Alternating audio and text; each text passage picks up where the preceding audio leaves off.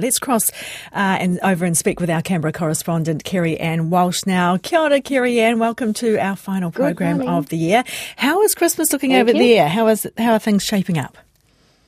Oh, here in Canberra, look, it's freezing here this morning, 7 degrees. I mean, it's summer and we're 7 degrees, but this happens in Canberra. Last week we hit a top of 38 on one day, and this morning we're down to 7 and a top of 20.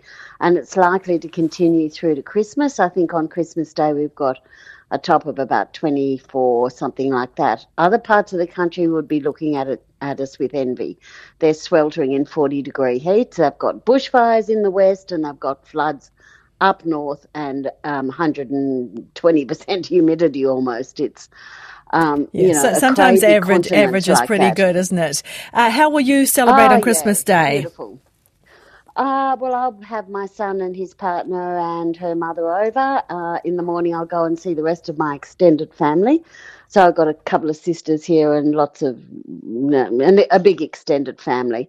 I've got a couple of brothers up in Sydney and their families, but they won't be coming down this year. They tend to make the trip on Boxing Day, but not this time. They've got other things on.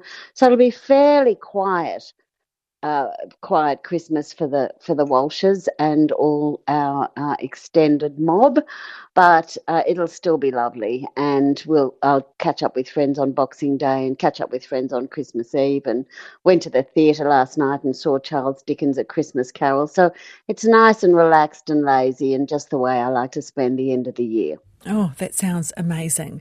We've been speaking to Northern Hemisphere correspondents as well, and I always envy them having the white Christmas, but it sounds like that is not going to happen. It's just looking a little bleak in some of those parts of the country. So maybe, sunshine and a barbecue is actually the way to spend this time of year. Thank you very much for your contribution over this year, and we will speak to you again in the new year.